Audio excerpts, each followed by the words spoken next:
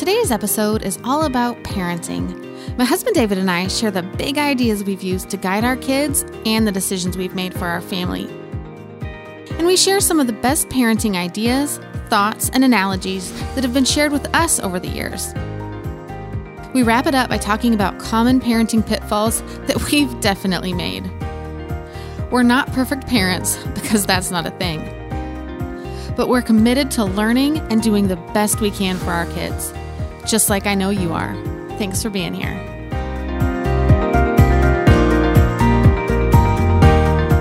Hi, I'm Becky, the host of the Girl on a Hill podcast, where we encourage you to stop hiding, start shining, and to be the woman you were created to be.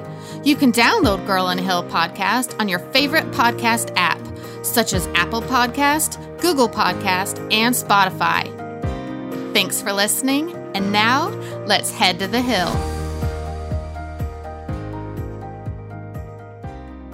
Hey, welcome to Girl on a Hill. Today I decided to invite my husband back. I'm back. You have a lot of energy for it being nighttime.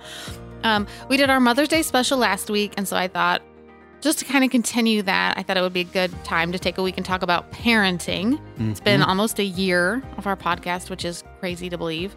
And we haven't talked about it yet. So I thought, one parenting episode a year. That's okay. That sounds about right. So my apologies if you're a listener without children. But, you can still, if you want to listen to David and I banter. And hey, welcome. Yeah. Anyway, parenting is kind of one of those things, though, that you people shy away from. It's like you don't talk about religion and politics, but I also feel like parenting, it's really anything right now. Well, yeah. But parenting is one of those people have very strong opinions. sensitive areas. Yes. Mm-hmm. They feel a lot of feelings about their parenting. So, and that's fine. So this isn't going to be a parenting show about like how to get your baby to fall asleep or like those really specific 12 steps to the child you love. Yeah. No, like nothing that's on the scale of like holistic to traditional, like nothing along those. So I was going to explain it like this. So I was a classroom teacher. I guess not everybody knows that. And now I homeschool some of the kids. So in teaching, like not every lesson plan or style or gimmick worked with all of my students. Right. So sometimes I had to adjust the way I taught to meet individual needs. But there were some overarching big ideas in the classroom that I believe were right for all kids. Okay. Like reading should be a part of every school day, whether you're in a public school or homeschool, kids should be reading. So that's kind of where I'm going with our parenting episode is not the little controversial issues, but these are all kind of like overarching. What are the controversial issues? In parenting? Yeah. Oh, I'm not going there. I just don't know what they are. Well, especially right now, like breastfeeding versus formula feeding or homeschooling versus traditional schooling or all that. We haven't evolved enough to just like let people do what works for them. No. We have to fight and argue about it. Haven't you learned that's what we do, but everything. No. So these are all like big overarching principles. And this is just stuff that has worked for us. And you've always told me that you share your story. People can't argue with your story. Yep. And I also want to say, like, we have 4 kids. We are not perfect parents. Nope. That doesn't exist. Nope. And we don't have perfect children. Nope. Because that doesn't exist. Nope. So we are flawed. They are flawed. But we're learning. And we're both committed to growing and becoming better. Yep. Even though our oldest is 16, we're still trying to get better at how we're parenting her. She just got her license. Yep. That's rough. It's awesome. Literally came in the mail today. But rough. Yeah. Yeah, it's a big year for us. That makes us old. Our second starting high school, our third starting middle school. We're getting old. Yeah. Yeah. Never thought those days would come. Yes. Days are long, the years are short. Okay. So here's the first principle. So I'm just going to kind of share and you just jump in when you... You just told me just nod along. That's an interesting podcast episode. Okay. So this was really big for us. I'm I'm starting with the biggest one. All right. It's to have an end game in mind. And I don't mean the Marvel movie, although an awesome movie. Yes, great film. But have your end game in mind. Now, if you're listening and your kids are already older, like, don't lose heart. You can still take steps now. But if your kids are little, like, even better. But you can work this in no matter what age. But even if they've left the house, you can still work on your relationship with your kids. So, but have an end game in mind. So think really hard. And if you have a partner, if you have a spouse, like, even better, get them involved because you need to be on the same page. That helps things a lot. So think, what do you want, not just for your kids, but for your whole family, and then intentionally work towards that goal. So I like the word intentionally because this stuff just isn't going to magically happen. I mean, sometimes an awesome kid just comes out, but you have to work at it. So David and I, really early on, I remember 2 specific times. Once where we were on like a beach vacation and we sat down and kind of started talking about, like, what do we want and who do we know? We always say comparison is bad, but sometimes it's a great thing. If you think about who in my life do we know that have kids that we want our kids to look like, that are parents we want to look like. Yeah, and model your parenting after them. Yeah, there's nothing wrong with comparing in that way. Like, find a mentor, someone who knows more than you do. There's always going to be somebody who knows more than you do, and look to them for a picture of what you want. So I remember that talking. I think our oldest was 3 at the time. So I don't remember that talk. What we really wanted, we realized when we were watching the show Parenthood. Love that show. Lots of yelling. Lots of screaming. It's a very anxiety-ridden show. But it's such a good show. It's such a good show. And we realized that, not the yelling and drama part, but the show has 4 siblings, 2 girls, 2 boys, which is what we have. And they're there for each other. They are adult best friends who still hang out with their parents. They get together all the time. They are there for each other. They work through their problems. And we are like, that right there is what we want. Right. So. Because you don't have siblings. No, only child. And I do. Right. But they live far away.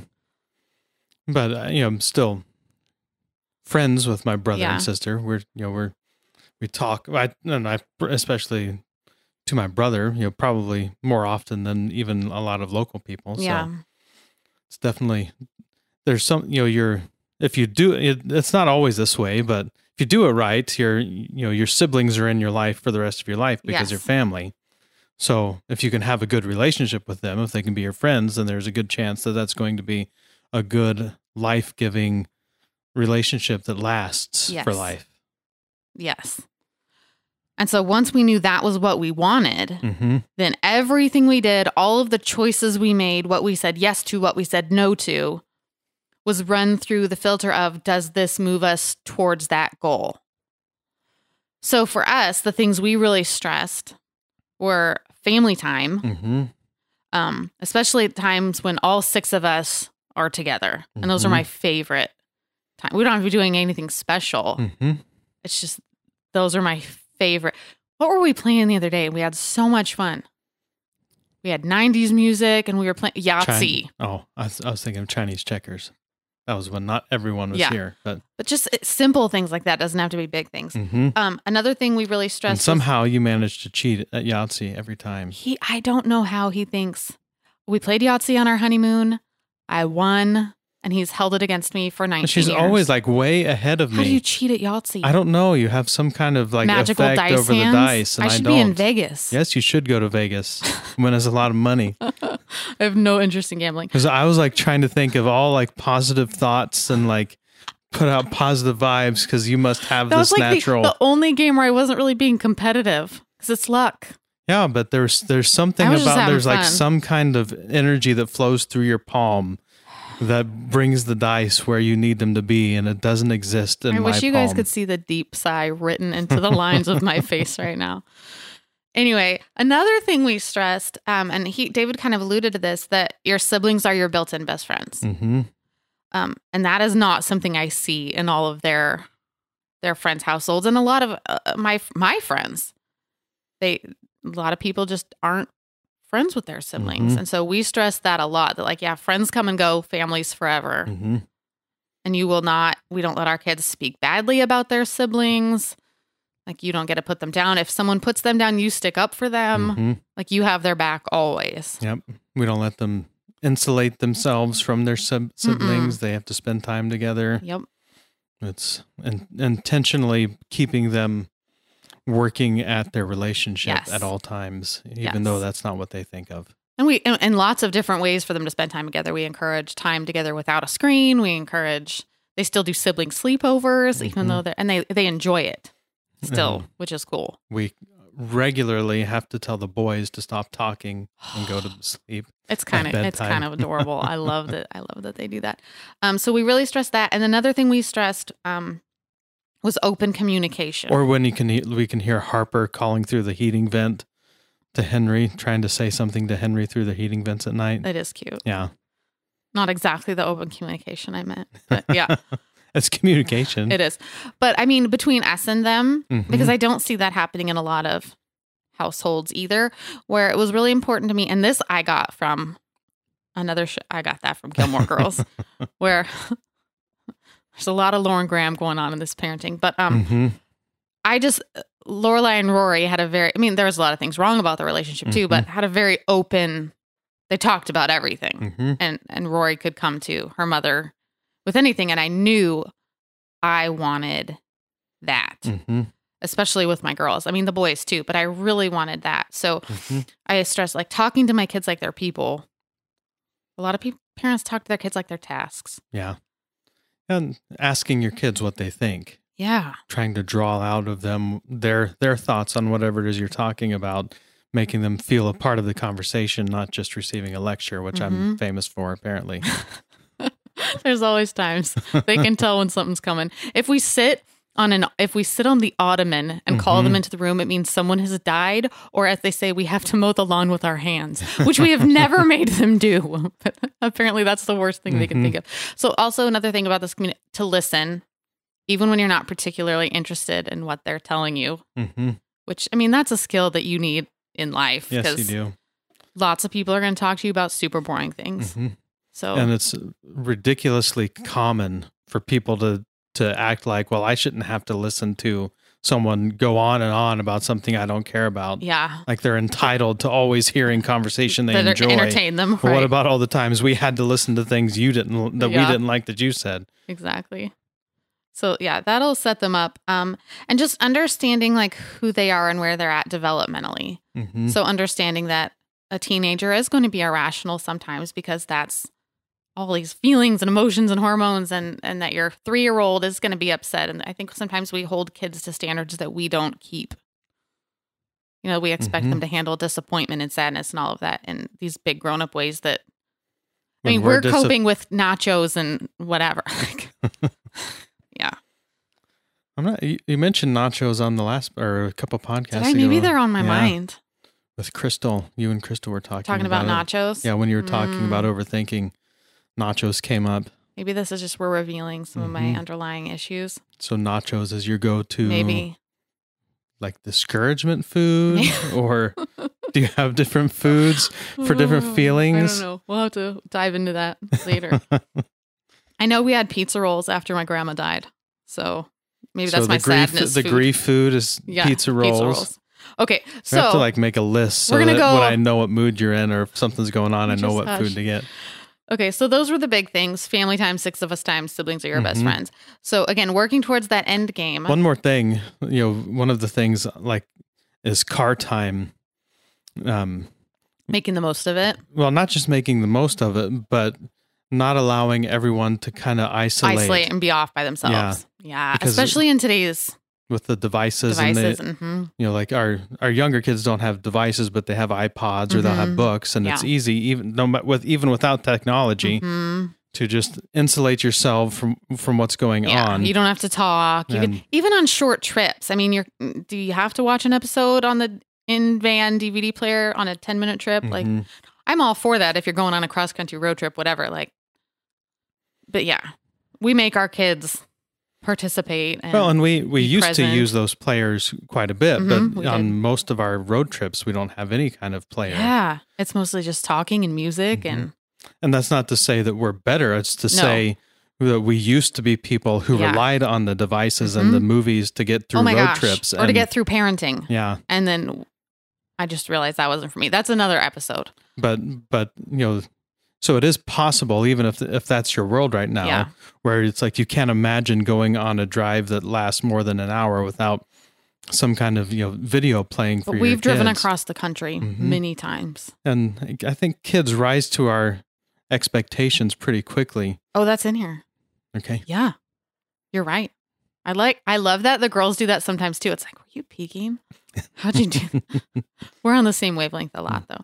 Okay, so again, speaking to the end game, the big things that we knew we wanted: kids who loved each other in life, and kids who still hung out with us. Kids who wanted to be around, wanted to hang out, not obligation, and not see at Easter and Christmas. Like that enjoyed us, were friends with us. Would just drop by unannounced because they wanted to go see mom and dad. Still called if they wanted our opinion. Like, Mom, what do you think about blah, blah, blah? Like, I want that. Other things we chose, smaller end games in mind, that we kind of ran our choices through filters were, so we decided that academics were going to be really important to our family. Some families choose, they want their kid to be really good at sports, or they want their kid to be really popular, or whatever. But we knew that I wanted our kids to be smart, to get good grades. Well, to learn how to learn. Yeah. Be curious. Love reading. Which all of our kids love reading. Yes. We did that right. And I also wanted them to go to school with college in mind, with bigger ambitions in mind. And also church involvement, which is no surprise with you being a pastor. But those were kind of two of the other overarching things besides family time that we made really important. Well, church community is really important, and we downplay it because we don't want to have to sacrifice our agendas for it. But like, especially as your kids grow up, having your kid serve alongside adults beside yourself and worship alongside adults beside yourself is going to make it much more likely that they stick with church or they stick with faith beyond high school because they know how to do it. If they don't ever experience it, if they're only in their isolated youth group world and they never have to do anything that isn't catered to them, then they're not very likely to stick with their faith. They have a huge percentage of drop off because of that. So it's really good for their faith, not just for your family, but for their future faith, for them to be in church and be with people, serving with people, and worshiping alongside people in environments that aren't catered to them. So because those three things, those are the three biggest things I can think of, like family first, academics, and church involvement were kind of our three biggest overarching principles. That meant that we had to say no to other things because those were the things kind of driving our end game for our kids. And so that means choices because you can't do everything. Kind of like there's a thing going around with moms right now that we're supposed to do the 400 things a day, and like that's impossible. And you can't 400 things a day. Yeah, it's like, okay, women are expected to do so much. Like be beautiful and have good friendships and do the laundry and cook gourmet meals and blah, blah, blah, blah, blah. There's no way we can do all of that. And there's no way you can do everything, especially well or have sanity in parenting. You have to pick.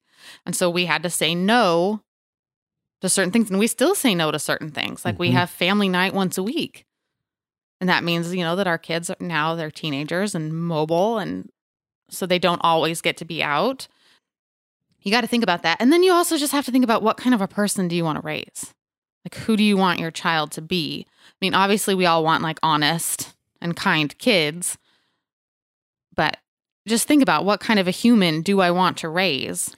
Yeah. And I don't, it's kind of cliche now, but we're raising adults, not kids. Yeah. And a lot of times when you're parenting, you don't think of that because you're in the moment. And you're thinking about what I need right now in this moment is X. Yep. And my child is getting in the way of what I need. So I'm going to do what I need for my child so that I can get what I really want in this moment. And we don't realize that we're teaching and training our kids in those actions and in those moments. And what we really need to do is, okay, they need this from me so that they can grow and mature and become a better human. And unfortunately, I think there's a lot of kids that are kind of growing up without that, because us as parents, we're just as distracted as our kids. It's just, we're all paddling water. We're all overstressed and overburdened and doing the best we can in some cases, but it's, you just have to be intentional. Like, that's just not going to happen. Some kids rise up. It's okay to say no to some things. Yeah. Not just smartphones, but with the internet. Seems like now that we know about everything, it seems like we feel like we have to do everything that we know about. Total family FOMO. We can't just say no anymore. And it's okay. So I can't remember. It's okay for your kids to be bored once in a while. Yeah. So that's my soapbox. Okay. I should be used to it. But there's more of you talking in this one than me, so it's okay. Okay. So that leads me into, knowing that it's not going to happen by accident. And you talk about the begetting principle all the time. Like, if you want to sow watermelon, you got to plant watermelon seeds. So it's not quite the begetting principle. Whatever. But we don't need another sermon. So your kids are watching you and listening to you. So as a teacher, anytime I wanted my students to learn a new skill or master something, I would have to model it for them. Like, they needed the example. I still see that my teenagers flounder like without an example. They need to know what is expected of them, what they're supposed to do. And it's just like that with parenting, where you are showing them how to navigate life. Like, you are their model. So they need to see stuff like you're showing them how you get up when you fall back down, when you fall down. You're showing them how you handle big emotions. Like, they were watching you during the pandemic. Like, you were showing them how you react to stress and not getting your way. And we don't realize that, though, that like, oh, maybe they're picking up on, oh, this is what I do when I'm upset. It's just something to think about. So they're just totally taking their cues from you. And I think parents, especially moms, I'm going to put some of the onus on us, set the temperature of the house. Like, if mom is in a bad mood, the whole house is going to feel it and be in a weird tension. So in the classroom, my students could always tell if I was having an off day. Like, if I just wasn't feeling it, if I didn't want to teach, they knew. And my kids know now, if I think something is boring, they know, and you better believe they're going to think it's boring. Well, there's so much about how we work that we're just learning, but our brain waves kind of emanate from us out into the room. And so you can be putting on a show thinking that you're convincing your kids that you are okay, but they're picking up on something else that you're not expressing, that you're putting out into the world through your subconscious thoughts or your conscious thoughts that you're just burying with what you're doing. And kids are really good at picking up on those. Oh, they're sponges. They know. And I was thinking about that in the Mother's Day episode where I was telling moms, like, you're showing your kids how to be a wife, mother, friend, sister, daughter. Like, you're modeling all of that for them. You are their first teacher. Yeah, and you mentioned it, but the other big thing you're teaching them, you're modeling for them, is how to be a parent down the road. Yeah. And unfortunately, sometimes so many of my parenting techniques are just kind of a de facto how my dad acted or responded or dealt with, discipline or any of those kinds of things. Yeah. And it's not necessarily the right way, but it's the way that was modeled to me. It gets deeply ingrained literally into your subconscious. Yeah. So that's what's going to come out in their subconscious parenting down the road. So if we're not being intentional about it, we're just kind of creating all kinds of potential for destruction and problems for them as they parent. It's a lot. It's a lot. It feels like a giant responsibility, but it is. Like, parenting is a huge responsibility. But yeah, they are looking at, and we think it's just on the little things we say, like, oh, I'm going to read the Bible story about kindness. But no, they're going to see, are you being kind to people? What does kindness actually look like? Like, they hear you. And this is another thing, and then I have so much more to say today, but feel free to be human in front of your kids. We talk about feeling your feelings a lot on this podcast. I think I've talked about this briefly, but people sometimes think strength means keeping it in for the kids and not showing emotion. But then when something bad happens and they have emotions, they could think something's wrong with me. Like, I'm a baby, I'm weak. Mm-hmm. But let them see, and then let them see you navigate those things successfully. Yeah, and this is something that I think women are much better at than men. To show your feelings. Not to show your feelings, but letting your kids feel their feelings. Yeah.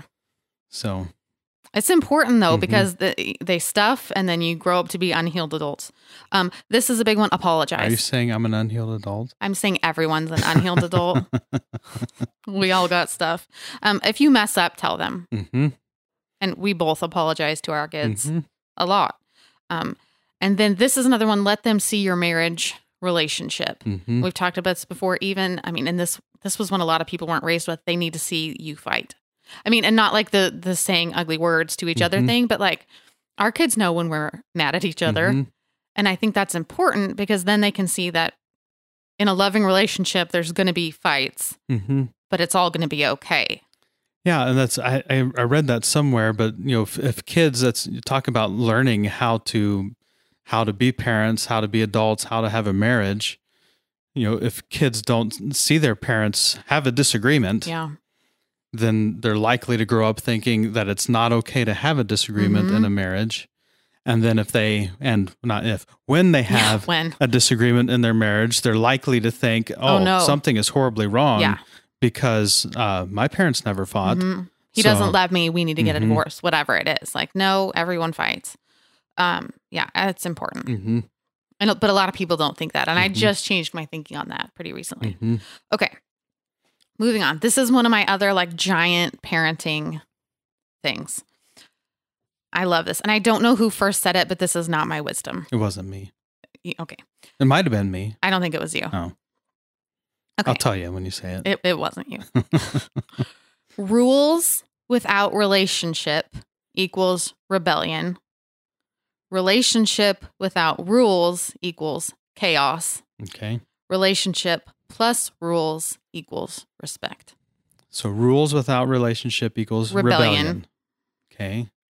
Relationship without rules is chaos. Well, I heard a pretty famous pastor once say that he was saving his no's. That he wasn't telling his daughter when she was young no, because he was saving them for when she was older, when he needed them. And I remember thinking, well, but you're also not training her mind how to deal with a no. So she's going to go her whole life thinking, well, it's always yes with daddy.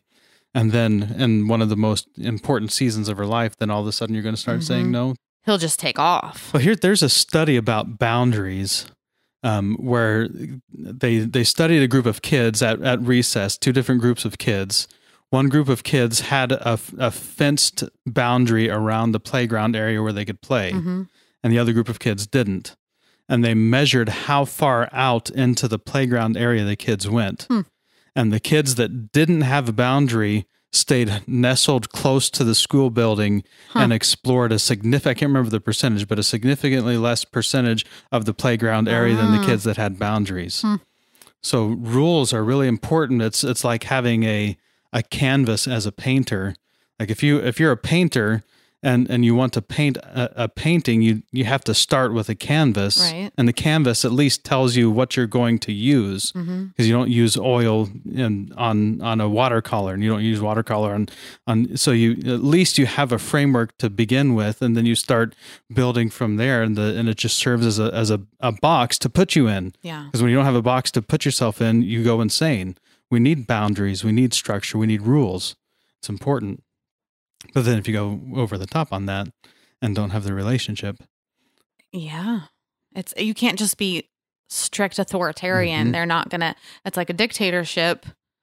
And I've seen those kids that are just restricted on everything. And then I remember once at a church we went to where she was never allowed sugar, like ever. And then it was like ice cream Sunday night. And that girl's, I can say this now, she's probably an adult now. So her Sunday was like ridiculous because it was like, ooh, a little taste of freedom. Like she went into the kitchen and got like the big silver bowl. She's like the Costco size Hershey syrup. Whereas like the kids who, are allowed to eat ice cream, once a week or a couple times a month, had normal. They're not just going crazy. But then I've seen families too where they're just best buds and there's never any restrictions or boundaries. I mean, those kids are on a path. Yeah. And I think you can see that pretty early on. You can see it when those kids are actually pretty young.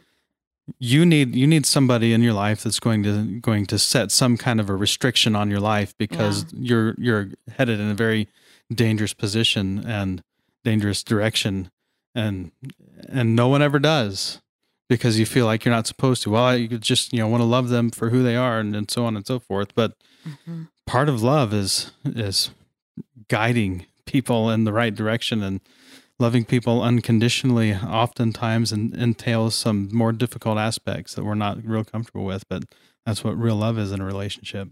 So it's just finding that balance where it's both, and it has to be both. Has to be both. So and I just wanted to add this with the relationship, just how much I want to stress to get to know your kids, like to really know them. Like they are interesting people, and they are. Like, I think, Crystal, like your kids come pre-programmed. Like their personalities are so unique. Yep. And like you see glimpses of yourself, but then you're just like, where did you come up with that? Right. Like they're just so interesting. Like, they're really cool people. Get to know your kids. Okay. Moving along, because I got a lot to say today. If you save it up for a year, like some stuff's going to come out. Okay. So Psychology Today, I wanted, to go to kind of a secular source because we're just fair and balanced. Okay. Purple of us. I like Psychology Today. I do too. It's so interesting. Psychology Today is quoted as saying. Yes, you got to say it's psychology. No, that was because I messed up. Oh, I thought you were being smart. No. Is that what smart people sound like? Psychology Today. They sound British. They sound like Julie Child. Okay. They're quoted as saying, resist the urge to manage, guide, or control kids at all times. Research suggests that parents who give their children room to explore, grow, and importantly, fail may be serving them better. So, I'm going to read the next part and then talk about it. So, the article claims that what kids really need from their parents are these things: love, emotional security, conversation, validation, responsibilities, time outside, and opportunities to play and learn. Okay. Then they said, the article went on to say that it's easy, and this hit me in the face. It went on to say that it's easy for parents to get really caught up in the minutia and in the micromanaging of every detail. And we make it about the tiny things and we miss the big things. And I was thinking it's kind of like the Pharisees, for any other Bible nerds out there, that were like getting mad about tithing 10% of your basil crop, but weren't, like loving their neighbor. Right. It's just easy because I think sometimes the little details feel more tangible, and some of us high list lovers out there, we're task oriented, we're list oriented, and we think about our kids, especially if you're saying as a task, as something we need to do. Okay, do a load of laundry, make sure my kid did their homework, like instead of developing that relationship and responsibility. And but letting your kids fail, like you started off talking about, I can think of specific times with all the kids, I think, where we've been doing something and I let them fail, and I'm watching them knowing that they're going to fail, and I let them fail knowing they're going to fail. Yeah. Because you're gonna well, when you're an adult. You're going to, but you need to be able to learn how to deal with failure, but then we learn, one of the best ways we learn is by making mistakes and then correcting our mistakes. I think it takes a lot more repetition. If you're trying to teach somebody to do the right thing the right way all the time, you have to do it repeatedly over and over and over and over again. But sometimes if they make a mistake, they learn that thing permanently because they made the mistake, and maybe they were even a little bit embarrassed about the mistake that they made, whatever it was. And that creates, kind of a key moment in their brain, and they decide, well, I'm not going to do that again, so I'm going to learn how to do it the right way, and it changes their approach from that point forward. So yeah, it's important for big. learning. And I mean, that really messes up helicopter parenting for people. Another one I read today was snowplow parenting, which is more of that, where you remove all obstacles from your child. All right, snowplow parenting. I mean, and we feel it. I mean, I understand because you don't want your baby to be hurt or to be sad, but Well, but even, intuition, life skills. Intuition develops as you make mistakes. So for your teenager to actually have some sense of intuition that something they're about to do might end poorly, they have to have made a similar mistake in the past for their brain to even be able to start processing, hey, this might go poorly. And if they've never done any of those things their whole life, then they're going to have to learn all of those in their adult years, and it's going to be a little bit more traumatic. Yeah, there's because all the that costs stuff. are higher. Yeah, you need to figure it out when you're little, when the stakes are really low, so that you know how to deal with it when you're a grown-up that just got fired or had a major breakup or whatever. You just need to know how to rise back up. You're going to be okay. Yeah. Well, and that you're still going to be loved. Because a lot of us, raising my hand, fear of failure. Anyway, we're going to talk about false constructs in a couple weeks. But yeah, just those things, love, emotional security, conversation. That's a big one. Talk to them, even if it's about Legos or slime. Well, and things your kids for your boys, a quick note is boys aren't great at conversation a lot of times. And it's just a guy thing. Yeah. And so, but guys, love and respect.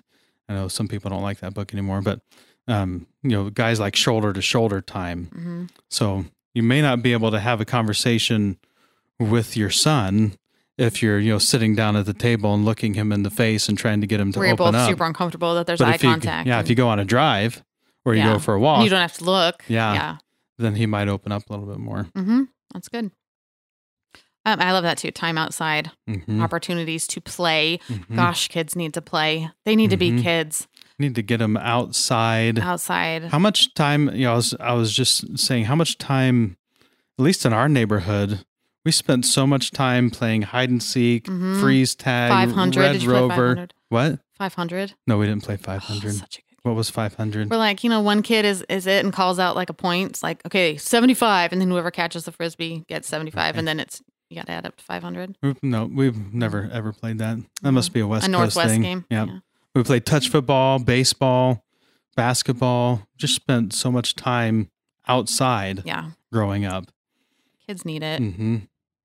And like you said earlier, that's where this kind of came in. Like, they need to know how to deal with boredom. Like, you don't have to entertain them every second. I always tell them when they're like, oh, I'm bored. Well, that's a choice. You're making that choice. Like, interesting people aren't ever bored. So you don't have to solve that problem for them either. Interesting people aren't ever bored? Yeah. I don't know. It's just, it's some motivation to find something to do. Like, we have 8 billion books. Okay, this is my favorite parenting thing I've ever been told. Okay, so this isn't me, and I'm sorry that I don't know the speaker's name. She talked at like a MOPS or something a million years ago, and I have loved this ever since. Okay, the funnel. Okay, now David's heard me talk about this a little bit, but I've never talked about it on the pod, obviously. Okay, so when you think about, obviously, like a funnel, the kitchen tool, that's what I'm talking about, not a tornado. So... Not a click funnel or sales funnel. I don't know what those are. But I'm talking about just like the little funnel that's in your drawer. Okay. So most parents funnel starting with the big fat end, the end you dump your spices into to fill out the little hole. So the big top first, where when your kid is young, when they're a preschooler, toddler, 2-year-old, whatever, like, no, you don't say no. This kind of goes back to what you were talking about, that pastor guy. Like, you don't say no. Oh, baby, you can do whatever you want. Figure out who you are.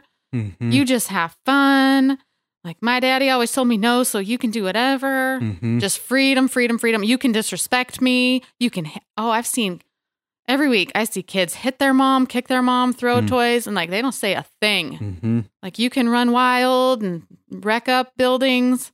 Like, free love, baby. I think that means something else. Yeah. But most parents aren't operating like 70s Woodstock. Right, yeah. But it's just freedom, free for all. Like, but then when their kids get to be teenagers, it's like squeeze the noose and restrict. You cannot do anything. You can have no feelings, no responsibility, no freedoms, no privacy. No. Right. So This is where this was miraculous. She flipped the funnel over, so teeny end first, and she's like, this is the way you need to parent. When they are little, that is the time to restrict and say no and guide and keep the restrictions, and you win. You win when they're little. And then the funnel gets gradually bigger and bigger and bigger, so that by the time they're teenagers, it's like, yeah, kid, fly. Like, get out of the nest, spread your wings.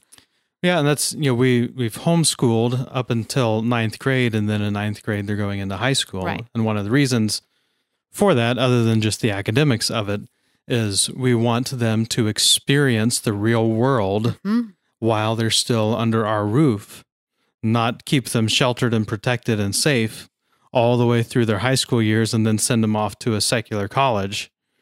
And all of a sudden, now when they're out on their own, all by themselves, now they're experiencing this whole world that's entirely different from how we raised them. And they have no way to deal with that. They have no processing structure for that.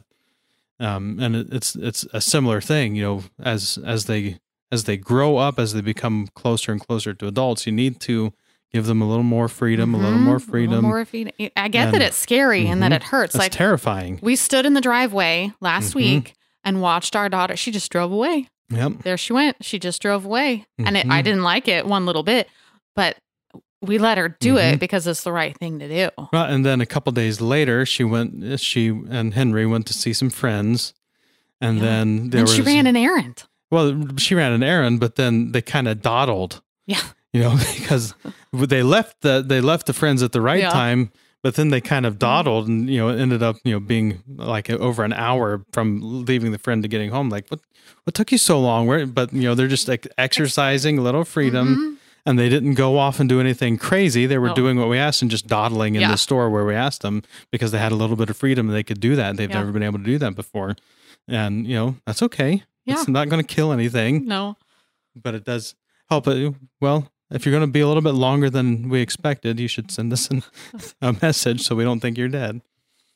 But yeah, that just changed everything for me. And I'm so glad I heard that message when they were little, because it's kind of fun watching your kids grow into these capable, independent pre-adults, because isn't that what you want? Like you want them to go be contributing members of society who are able to do things. So I always say, like, try to work yourself out of a job. Well, it's apprenticeship. I mean, if you're apprenticing somebody, eventually you're going to hand your job over to them. Yeah. And then they'll eventually teach someone else to do it.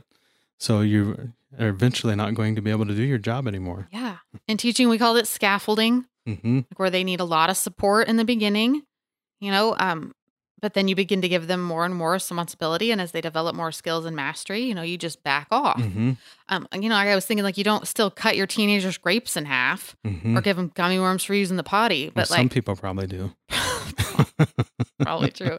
But some parents are still just like putting every restriction they can think of when it's like, no, this is the time to let them fly. And we're able to do that because we won the battles when they were little and kind of ingrained what mattered to us when they were young. That was the advice my brother gave us when we first started parenting, was never let them win. Yeah. But I think some parents take that and they mean forever. Right. But it's like, no, when they're small. And now, like, yeah.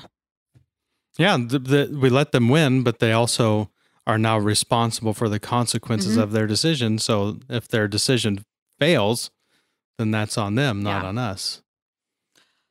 So anyway, I just love that funnel. Just think about which way is your funnel facing, and can you maybe flip it over? Like, does your wild child need a few more no's? And can you give your older kid a few more yeses?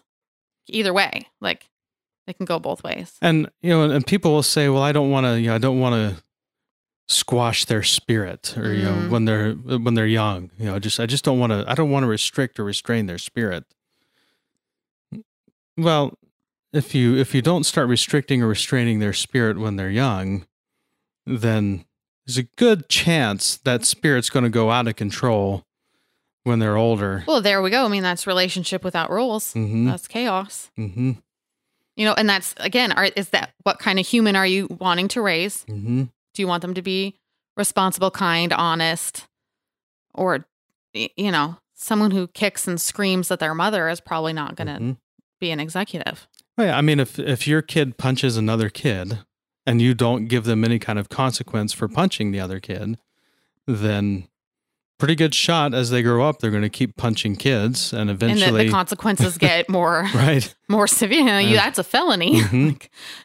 Yeah. So it's better to address it when they're 3 or 4 and they do it and they get punished at that point in time, and you try to stop it. Yeah, than there's if just when all they're those 25. things. Yeah. You throw something at your church, well, they might be more forgiving, but then you break something at a store and they're anyway, lots of things. Okay, so I'm going to just cruise through these last things, just common parenting pitfalls. Okay. Because we've done relationship pitfalls, and so these are just common things that we all mess up on, like us included, most parents everywhere, because we're flawed and human. So don't talk very much What? during the pitfalls. You want to cruise through. Well, this is probably longer than normal. Number 1, not being consistent. Because I think we have the wrong idea of what consistency means. I listened to a speaker one time and he said consistency is not 75%. Consistency is not 85%. So the things that will work are the things you do all the time. So help your kids develop habits, true habits, especially for the things that are important to your family. So if you want to raise a child who does their homework every day, make that a habit. If you want them to be kids who brush their teeth and take a shower, it has to become habitual. Yeah, my studying wasn't ever taught in my household. It never became an issue. Part of your routine or anything, yeah. Yeah, and it didn't become an issue until I got a bad grade in a class, and then my dad kind of hammered down on me about it. But if you teach them that their whole lives as they're going through school, then it's nothing. Then by the time they get to high school and they have to start doing it more, even though they may complain and whine about it, they at least have the muscle memory to be able to do it. Yeah, just to make that part of, if that had been, okay, you come home, you have your after school snack, and you're going to sit at the kitchen table until your homework is done. And once that's your routine, kids don't fight you on it. I mean, I've talked to moms who say their kids fight them about homeschool, but our kids just kind of know, okay, we do history and then we do math, and they don't fight it because it's every day and they know it's coming. It's just what they do. Okay, this is a huge one. No, not meaning no. What does that mean? Now you've all seen the mom in public. Oh, okay, I know what you mean. No, honey. No. That kid knows you don't mean no. Everyone in the room knows you don't mean no. Or the counting. They know. Don't make me count to 3 if 3 means nothing. Yeah, there's nothing wrong with counting as long as counting means something. Or that threatens the big giant thing. And then that's why I'm always so nervous.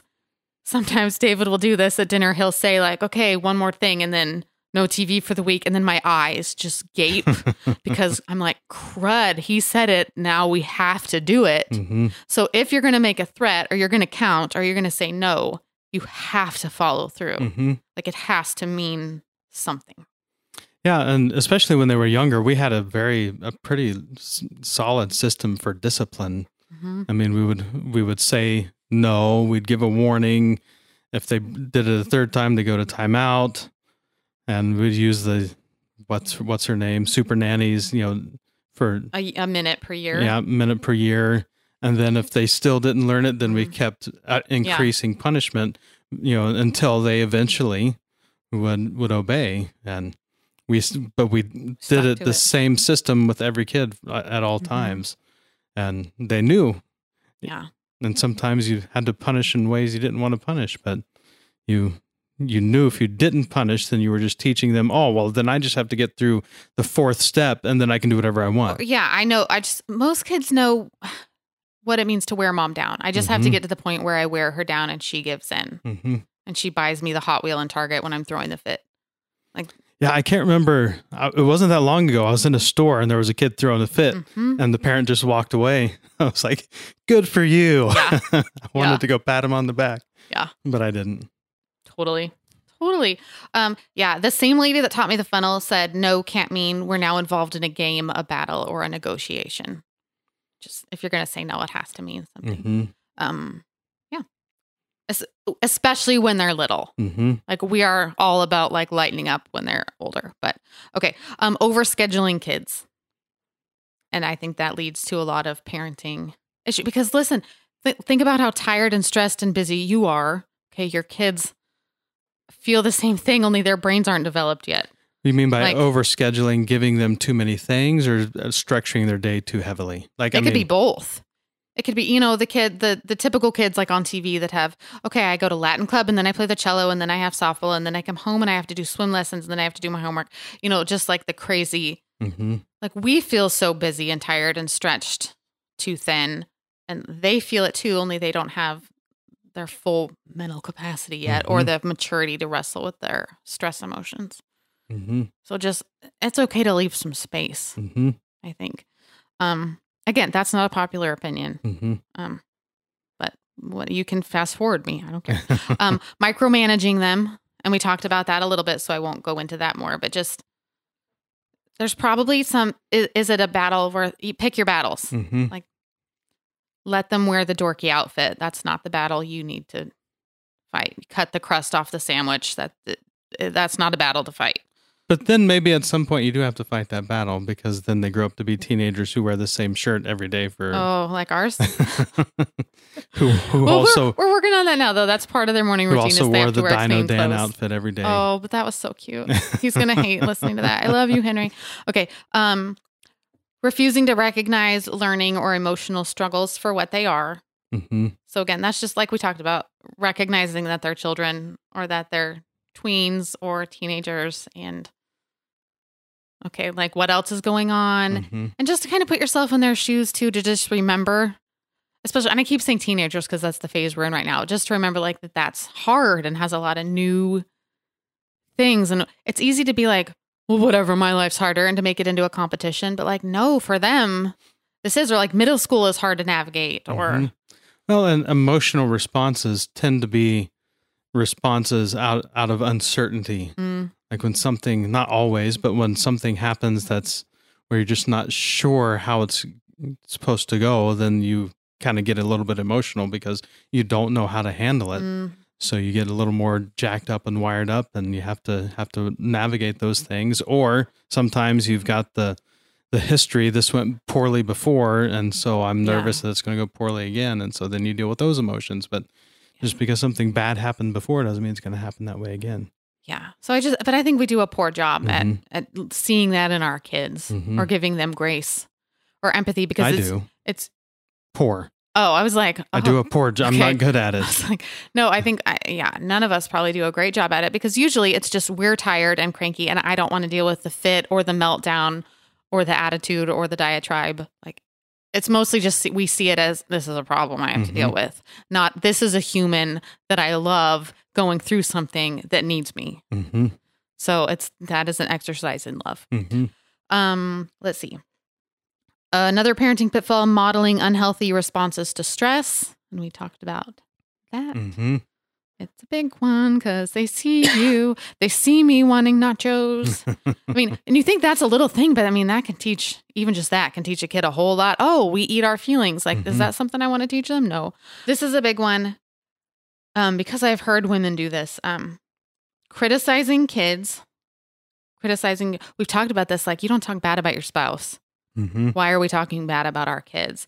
Now, there's certain things like if you're having a hard time with a kid, sure, you go to a trusted friend, a small group, a confidant, but you don't air those things on social media or in big social groups. Like I said, I've been in lots of women's groups, so please don't think don't figure out who I'm talking about, but I've heard moms say, like, I don't like blah child. I've heard a mom say, I hate blah child. Like, this is in public. These are other women who know this kid. I mean, and it colors your opinion and it changes your brain waves. Yeah. And then you think about not only when that child is around the mom who's thinking, I hate you. Now, when that child is around these other moms, they're thinking, oh, your mom hates you.